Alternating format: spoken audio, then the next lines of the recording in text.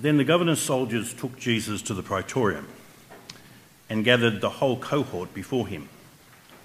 They stripped him and put a scarlet cloak on him and twisted thorns into a crown and put it on his head and put a reed in his right hand.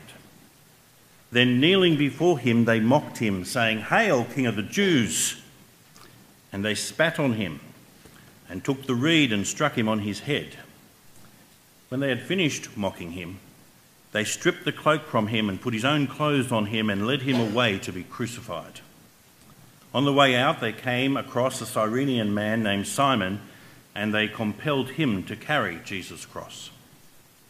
They came to the place called Golgotha, which means place of the skull, and they gave him wine mixed with gall to drink, but having tasted it, he refused to drink it.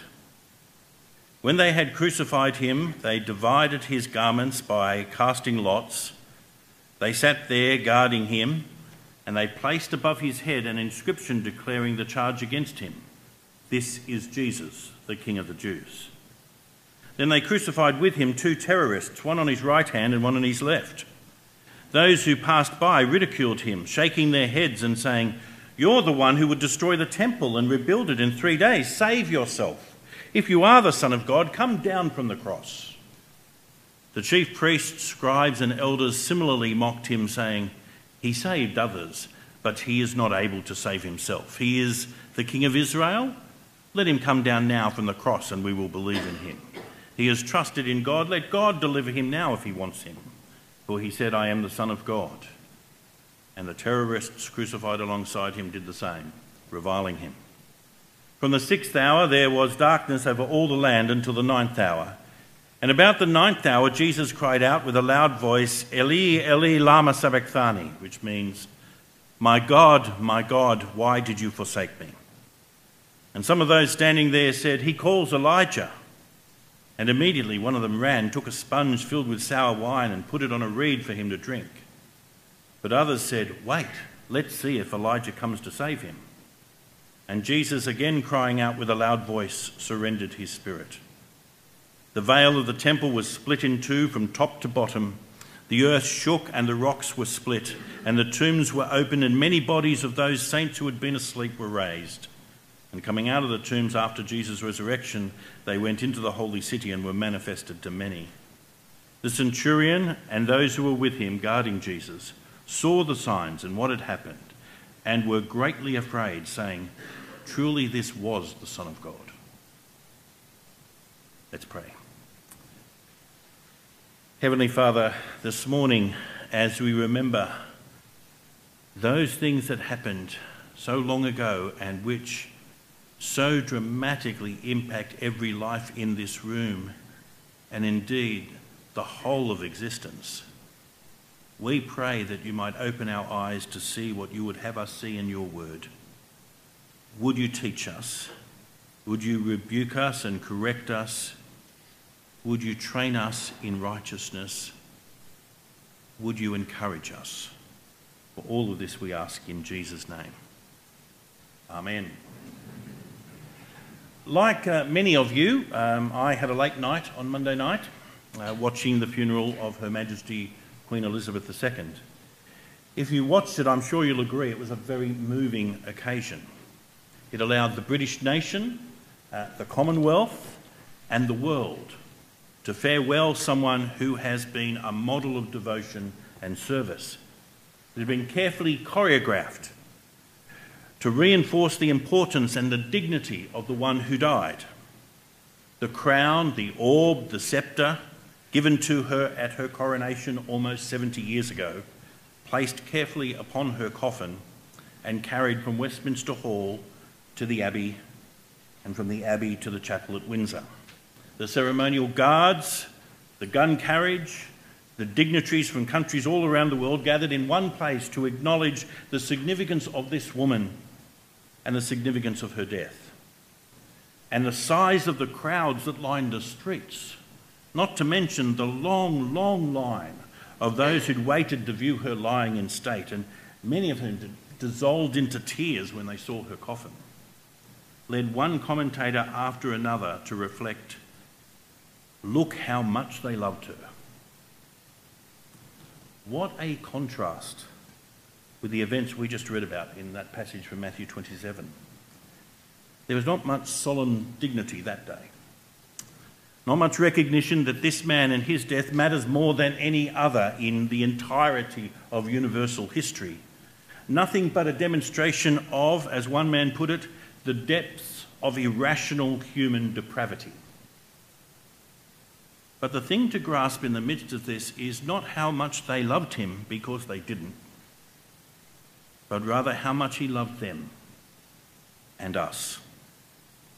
As the King of Glory, a glory that makes our late Queen's glory pale into insignificance, as the King of Glory undergoes such humiliation, such violence, and the full force of what human wickedness deserves, though he is entirely and transparently the only innocent one, we need to remember that at each point there is a deliberate choice to bear all this in order to save us. Look how much he loved us. Perhaps the most astonishing thing in this entire passage is the way the actual crucifixion of Jesus is presented. We hear of it almost in passing in verse 35. Those of you looking on in your Greek New Testaments will see that it's not even the main verb of the sentence. Just 3 words, having crucified him. And then it goes on to concentrate on yet another humiliation anticipated in the Old Testament. They divided his garments by casting lots. We know, because the rest of the New Testament makes clear, that Jesus' death is extraordinarily significant. Christ died for our sins in accordance with the Scriptures, Paul will list as the first of the things of first importance in 1 Corinthians 15. But we know, as Jane has told us, that crucifixion was painful, degrading. For Jews, a clear and definite sign that you were cursed, in line with Deuteronomy 21. So why does Matthew, in his distinctive account of the ministry of Jesus, pass over the actual deed so very quickly? What is it that Matthew, and God himself through Matthew, wants us to notice? Not at all to diminish the significance of Jesus' death, but to help us understand that significance all the better. Well, I want to suggest 3 things. This is the reality foreshadowed in the Old Testament. This is God at work at the very point he seems most absent. And this is the pivot on which the universe turns. And at each of those 3 points, I want to say, look how much he loved us. So first, this is the reality foreshadowed in the Old Testament. Matthew's gospel, perhaps more than the others, is preoccupied with showing the way Jesus fulfills the promises and prophecies of the Old Testament. I hope you've seen that as we worked our way through Matthew's gospel. Matthew is convinced that it's important for us to know that everything Jesus taught and everything Jesus did is anchored deeply in the Old Testament. This is not plan B, nor God's hand being forced by things we have done or discovered, nor some kind of improvisation or improvement required by new knowledge. This is what God has had in mind all along. If we are to live in perfect relationship with the God who made us forever, the God who is love but who is also light, merciful and also righteous, this is what is necessary. That's why Matthew's gospel begins with a genealogy. That's why the Old Testament is quoted so many times explicitly in this gospel. It's why Jesus can ask his opponents, haven't you read? Or direct them to parts of the Old Testament with the words, it is written. This is where the whole Old Testament, the entire history of Israel, and God's every expression of himself and his purpose has been heading. And that's why there's such irony in the mockery that is strewn right across this passage. The soldiers mockingly dress him up as a king and bow before him. And the crown they make is a crown of thorns, adding new wounds to those he'd already sustained through the public whipping that he had received before Pilate handed him over. And the reed put in his hand as a mockery of a sceptre is used to beat him not as a sign of his glory and majesty. But he is a king, the King of kings, the beloved Son of the Father, to whom he has given all rule and authority. The soldiers did not know it. They did not want to know it. They were going to show how ridiculous it was to consider him a king, and so they mocked him, just as Psalm 89 and Isaiah 50 had said would happen, just as Jesus himself had said it would happen in Matthew 20. The mockery, the degrading, humiliating treatment from creatures he had come to save did not catch him by surprise. He knew that what they were doing was not at all about justice, but about the most aggressive rejection of his kingship, of God's kingship. And he had to go down this route in order to save us, to stare in the face, right up close, the rejection of God and his kingship, in order to atone for that rejection of God and his kingship. And they mocked him when they brought him to the place of execution, offering him something undrinkable in a mock show of compassion. Psalm 69 had said that would happen. When they stripped him and gambled for his clothes, Psalm 22 had said that would happen. And when they strung him up between two terrorists, enemies of the state and the people, and Isaiah 53 had said that would happen. He was numbered with the transgressors. And then that trilogy of abuse, from the passers-by, from the chief priests, scribes and elders, from the terrorists crucified with him, both of them at first, that mockery was no surprise. It was part of the price of our redemption. The religious leaders had not just wanted him dead, but wanted him dead by crucifixion. That's why they'd taken him to the Romans. That would be a demonstration he was cursed, just as Deuteronomy 21 had said. But the irony in their inciting the crowd to demand his crucifixion was that it was by bearing the curse and becoming the cursed one that he released all of us from the curse. At every point, it is clear that this is the plan from the beginning. God had carefully arranged it all so that this salvation would be complete, entire, exhausting every demand that could be made against us, dealing decisively with his own righteous judgment on sin, so that we might be set free. Reflect on how every thread comes together at this point. Not thrown together at the last minute, not a contingency plan. The reality foreshadowed right through the Old Testament, the price he paid and he knew he had to pay. And this morning, once again, look how much he loved us. Secondly, this is God at work at the very point he seems most absent. The most terrifying thing about the events of that day is that for most of it, God seemed absent. God does not intervene when the son he loves and whom he has named as king is brutalised by Pilate and his thugs. He does not strike them down when they laugh at the idea he could be king. When so physically weak as a result of their mistreatment, he is not able to carry the cross, they press upon him, and so they have to coerce a bystander to carry it for him. God does not step in and stop it. When his enemies are crowing about their triumph, laugh at him and once more demand a sign from him. Right here, right now, come down from the cross and we'll believe in you. There is no thunderbolt to strike them down.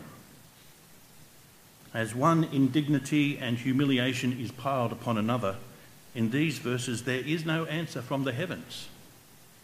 Where is God in all of this? And Jesus gives voice to that complaint, taking the words of Psalm 22 on his lips as he hangs on the cross. My God, why did you forsake me? And I don't think we should evacuate these words of their power by rushing too quickly to the end of the psalm, Psalm 22, where the Messiah is delivered.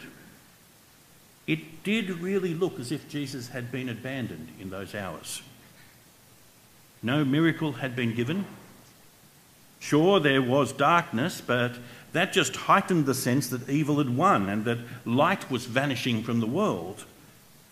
He was still the beloved Son. This was a work of the Father, the Son, and the Spirit, undivided. In Christ, God was reconciling the world to himself.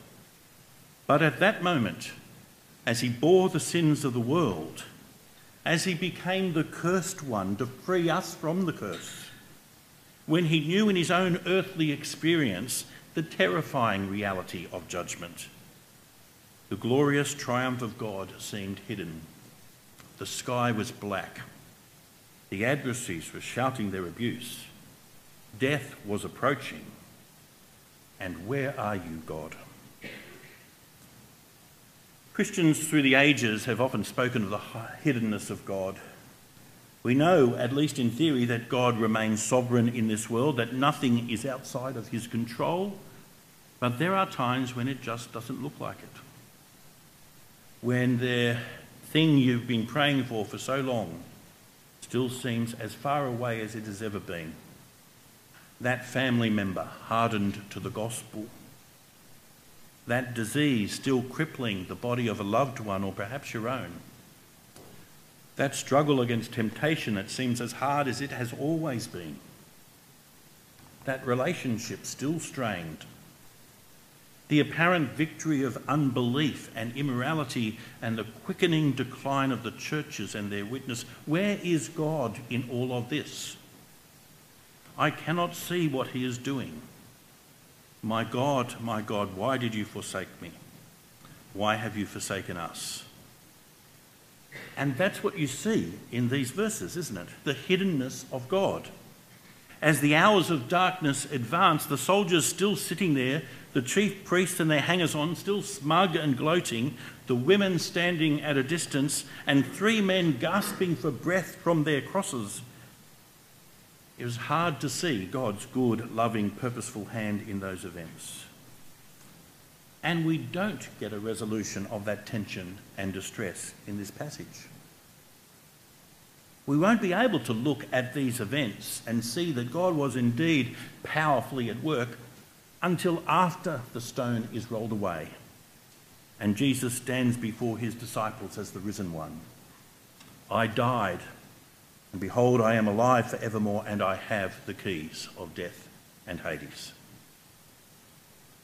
Even when he seems hidden, when we cannot make sense of the delay, when we cannot see the change we longed for, he is still powerfully at work. And because we see the cross in the light of the resurrection, we have confidence to look at every dark moment and still say, God has not abandoned me. He is still powerfully at work, and his purposes have not been derailed or delayed, not even for a moment. A famous theologian once said, "That person does not deserve to be called a theologian who looks upon the invisible things of God as though they were clearly perceptible in those things that actually happened. He deserves to be called a theologian, however, who comprehends the visible and manifest things of God through suffering and the cross." Luther, the Heidelberg Disputation. Know that in the darkness of those moments on the 15th of Nisan, AD 30, when Jesus cried out from the cross, God was most powerfully at work, dealing decisively with those things that threaten us most. But it was hidden. Look how much he loved us. But the third thing that becomes clear as we move through this passage is that what happened then and there is the pivot on which the universe turns. Because at the moment of Jesus' death, 3 remarkable things happen. The first is that the veil of the temple is split from top to bottom. I don't think those who saw it thought, terrific, now we can go in. The veil that's kept us out. Only the priest could go in, but now it's open to all of us. No, I think those who saw it would have been horrified. What does this mean? They would have been asking. What are we to make of this? No, something much more profound happened at that moment. It was an indication that the age of the temple was over. This was no longer the place of access to God. Access to God is only through Jesus, and the attempt to go on as if he had not lived and taught and died, and in 3 days' time risen, was empty foolishness. Everything with respect to God hinges on Jesus. His death changes everything. And though it will take time for that to be realised, to realise that the great and final sacrifice, the sacrifice every other sacrifice had been pointing towards, has been made, that there is no other sacrifice than Jesus' death on the cross, no other priest but Jesus himself. It will take time to realise all that. But the magnificent sign of that monumental change was given at that moment. From top to bottom, it is the work of God. This is no longer the place where you meet God. God is met in Jesus. The great system of sacrifices and temple worship gave way in reality, if not yet in practice, at that moment when the veil was torn from top to bottom. The second of these remarkable three things is the shaking of the earth, the splitting of the rocks, and the opening of the tombs. Death is reversed. There is a momentary taster of what will happen in 3 days' time and in full on the last day. The Old Testament looked forward to a great resurrection. That was the hope of pious Jews like Lazarus' sisters. Daniel 12 spoke of a resurrection when many of those who sleep in the dust of the earth shall awake, some to everlasting life and some to shame and everlasting contempt. David wrote of how the Lord will not abandon my soul to Sheol or let his Holy One see corruption. And Job prophesied, I know my Redeemer lives, and at the last he will stand upon the earth. And after my skin has been thus destroyed, yet in my flesh I shall see God. And now for just a moment, as an indication of how this great reality has arrived in the crucified and one who's about to rise again, the firstborn from the dead, this little momentary taster is given. And the third remarkable thing is the testimony of the centurion. You might remember that back at the beginning of Matthew's Gospel, in Matthew 2, when the Jewish leader of the day sought to destroy Jesus, it was the witness of outsiders, the Gentiles from the east, who testified to his identity as the long-promised king, and they worshipped him. He is the one born King of the Jews, they said. And now at the other end of the Gospel, after the mockery and lies of the Jewish leaders, after the spineless corruption of the Gentile leader, it is a Gentile centurion who declares, truly this was the Son of God. How much knowledge went with that confession we may never know, but we who read this gospel hear his testimony and rejoice that at just this moment, when the devil had done his worst, it was declared by the most unlikely source that the one so mistreated was indeed the Son of God. The tearing of the curtain, the opening of the tombs, the testimony of the centurion, they combine to lead us to this point, that something extraordinarily significant has just happened, something that cannot be dismissed as merely ordinary. That man, no doubt, had seen many, many deaths, but he knew this one was different. The scale of what happened that day exceeds anything you and I can imagine. It stretches back to eternity, the Lamb slain before the foundation of the world. It stretches forward into eternity. In the centre of the new heaven and the new earth is the Lamb standing as if slain. This must happen, each detail and on the wonderful broad canvas, and it points us to these events as the pivot on which the universe turns. Faced with the cross of Christ, nothing can stay the same. You and I cannot hear of what happened that day and simply say, let's move on. For look how much he loved us. 2 deaths. One we've been witness to over the past 2 weeks, and one recorded for us in this section of Matthew's Gospel, but only one of those can save us. And the Queen herself knew it. Her trust was, she testified again and again, in the Saviour who had come to rescue her. I'm convinced that it was right and proper to honour the Queen's long reign and extraordinary service, but like her, our attention is properly drawn to the one who endured the humiliation and mockery, the abuse and derision in order to save us. This is the one eternal plan, promised and anticipated in the Old Testament. God powerfully at work, even in the darkness, when this is not easily seen. The pivot on which the universe turns. Look how much he loved us. Will you pray with me?